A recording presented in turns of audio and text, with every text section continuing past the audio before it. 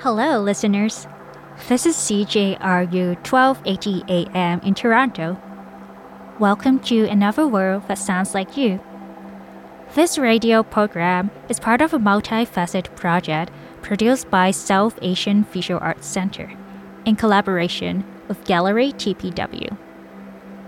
The project, which is currently on view until April 1st, is curated by Tolin Chuk in collaboration with Heather Canas Rake and Neda Baba. It includes an exhibition and a program of events that feature sound-based works engaging the acts of collective listening and communal sound making. We ask, what is the role of listening to sounds, chants, and music in a social movement? How do they both inform and incite each other? How does listening transmit through the body and mind to generate immaterial social relation and reverberations? And how does listening together transform our thinking from individualism to collectivism, whether transitory or permanent? We want to explore these questions as we listen together yet apart on radio waves. I'm Gladys Lou, a multimedia artist and writer based in Toronto, and today I will be your host. Today, we tune into a series of works by Jerome Ellis titled Swing Low, Sweet Chariot, number 1, 2, and 3. They are parts of a body of hymns and odes that Jerome Ellis has written and inherited over the years. The songs trace the heritage of Harriet Tubman's code songs and the inescapable connections she drew between hymns and freedom, music, and liberation. Slaves were generally forbidden to speak with each other, and instead they communicated through hymns and spirituals that were interwoven with coded language that their masters could not recognize. As Tubman once inscribed freedom and liberation into his hymns, Ellis now casts these Black American freedom songs as songs of praise, in praise of the earth, in praise of poetry, in praise of blackness, in praise of peace. This is Jerome Ellis' Swing Low, Sweet Chariot, number 1, 2, and 3.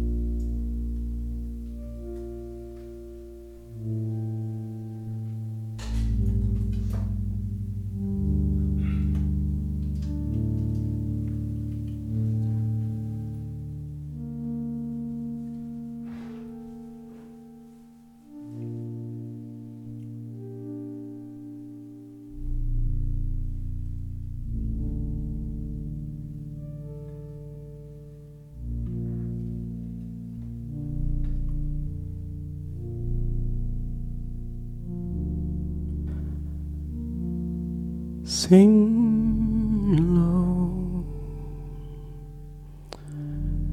sweet chariot,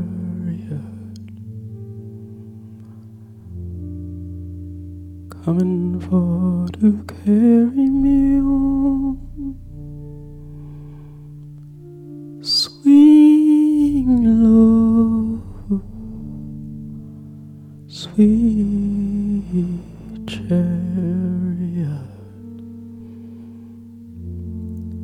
coming for to carry me home. I looked over Jordan, and what did I see? Coming for to carry me home. A band of angels coming after me, coming for to carry me home. Swing low, sweet chariot, coming for to carry me home. Swing low, sweet chariot, coming for to carry me home. I looked over Jordan, and what did I see? Coming for to carry me home. A band of angels coming after me, coming for to carry me home.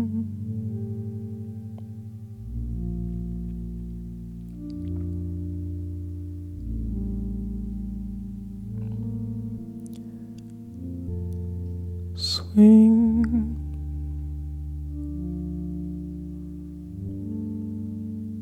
chariot, coming for to carry me. Swing low, sweet,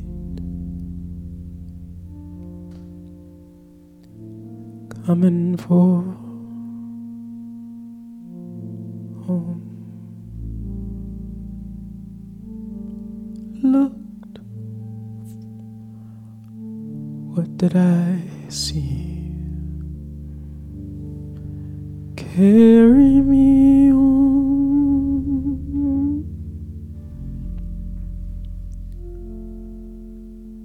Angels, me, coming for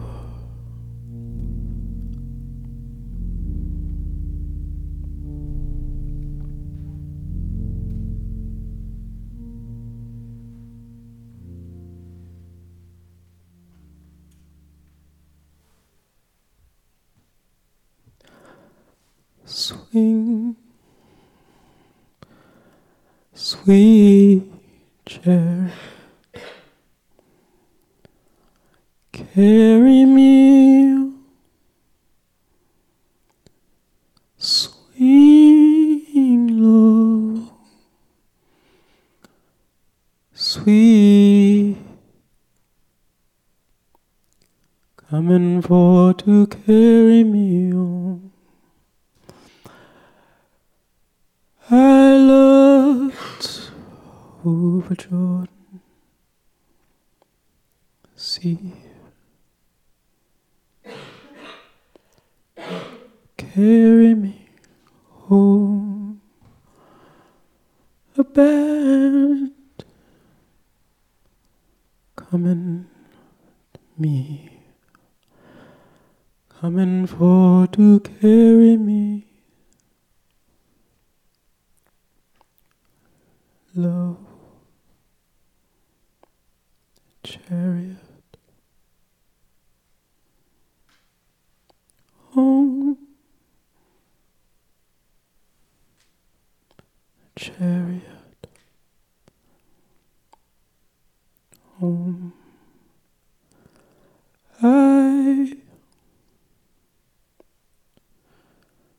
Did I carry me, angels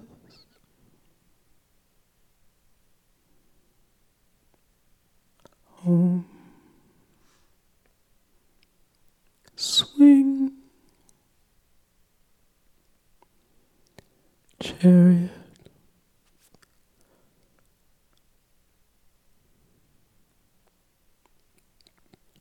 low,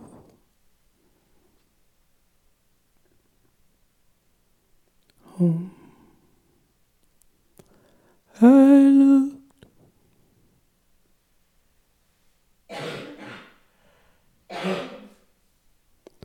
home, come and carry me home. Come and carry me home. Come and home. Come and home. Home. Home. Home.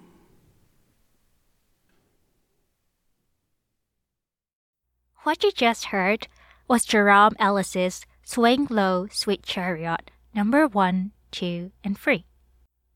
I'm here today with Tolin Chuk, the curator of Another World That Sounds Like You. The idea of signal sound is very interesting to me. Can you tell me more about the background of what code songs are? Sure, coded songs and signal songs exist in different cultures. So the coded songs that Jerome is talking about come from stories of the Underground Railroad and ways in which enslaved black people were trying to escape. So as they were hiding, trying to find safe passage, there would be a person who would sing a song, and depending on what that song is, they would know whether it's safe to kind of continue on their journey and therefore escape, or if they should remain in hiding. This is really interesting to think about the practice of song and sound and how that relates to freedom. And there are documentations of specific songs and specific lyrics. Like if this person sang these words, it means stay in place. But if that person sang these other words, then it means you're safe to go.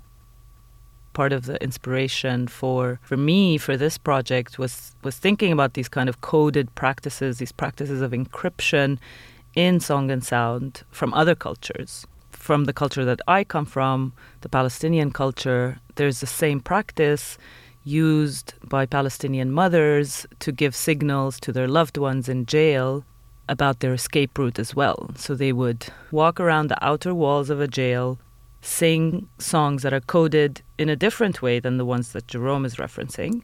These would be coding through the insertion of specific letters in between words, and it would be a way to evade translators and soldiers and to give instructions to their loved ones on which direction to take if they manage to escape in order to reach their village again. This kind of different ways of how we encode and decode and understand sounds and what it means to us is really important for the show, and that's why I really wanted to include Jerome's work. I see. I noticed that Jerome Ellis used the same melody in the 3 versions of Swing Low, Sweet Chariot. What instruments did he use? So he's using the saxophone, the flute, and the synthesizer. And these songs are all actually from the same album. The album is called Hymns and Odes, and the whole album is also available online if people want to hear the whole thing. I chose these specific tracks because they're part of a series and they have some singing in them. So I really wanted Jerome's voice to be there too, also to create this interesting link to some other pieces in the show that also have a voice in them. But yeah, the whole album is available for people to listen to, and there's also much more description and stories and program notes about the work that are available on Jerome's site, but also in the gallery space. I'll definitely check it out. I enjoy listening to the free versions and trying to find the similarities and differences between them. The first version, where Ellis played the saxophone, gives me a sense of anger, dignity, and confidence. In the second version, the airy sound of the flute conveys a sense of tiredness and exhaustion. And in the third version, with a person's voice with no instrumental accompaniment, it feels fragile, exposed, and full of raw emotions. I also realized that Ellis used one instrument with no background sound in each of his sound pieces. He did not mix or overlap layers, which gives his work an opaque, transparent, and honest quality. Jerome Ellis is an artist and writer who lives with a type of stutter called a glottal block. Ellis draws upon his experience of speech impediment and his identity as a Black artist in his art practice.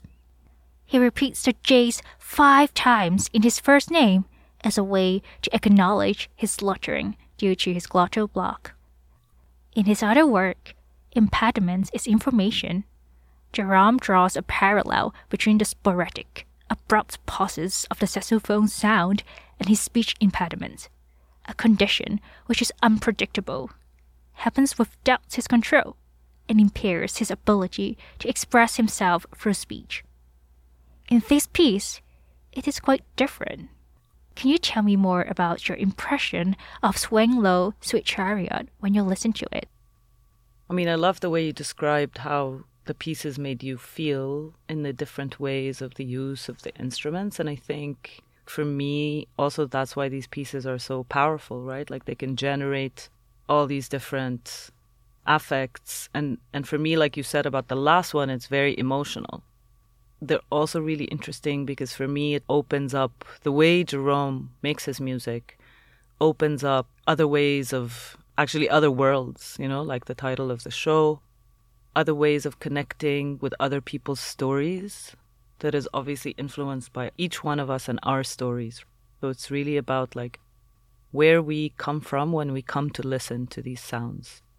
Could be something that affects us on a very basic level that is just about the melodies and the tunes, but it could also be something much more embodied and much deeper that takes us back to like certain histories or even to like current realities. There's something for me about his work that does all of these things at the same time, which makes it very interesting is not even the word. I would say it's like more than that. It's very important. I see where the name of this show comes from now. Yeah, that's one of the things that I'm hoping this show does is, like you're saying, and like I said before, like to open ourselves to other worlds through listening. Thank you so much for sharing your story and experiences of curating the exhibition. I've heard that Jerome Ellis does a type of live recording called a living room concert. Can you tell me more about that?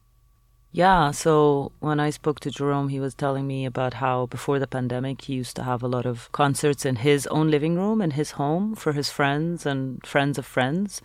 And it was really about listening to music performed live in an intimate setting and also thinking about how music transmits through bodies, elbows touching or feet touching.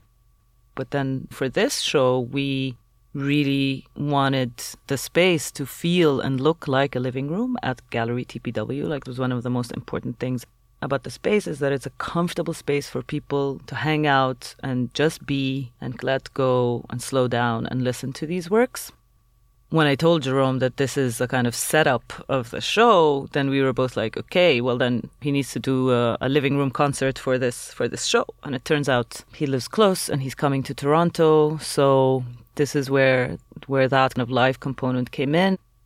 So when will Jerome Ellis be performing at Gallery TPW? So he'll be performing a living room concert on March the 4th at 6 p.m. I'll definitely go and check that out. You should come. Thank you so much for coming today, Jolene. Have a wonderful day. Thank you so much. On site at Gallery TPW, a few exciting events are coming up. We have a sound bath on Friday evening, March 3rd, and a living room concert by Jerome Ellis the following Saturday, March 4th at 6 p.m. All events are free, so drop by and have a cozy listen. For details, visit gallerytpw.ca. In our next episode, we'll listen to Nick Dorado's Billions of Simultaneous Motions. Please tune in again at the same time to hear of his work. Special thanks to the radio community here at CJRU 1280 AM in Toronto. Visit cjru.ca to listen to other episodes of this project. And thanks to our listener for collectively tuning in with us. I'm Gladys Lou. Until next time.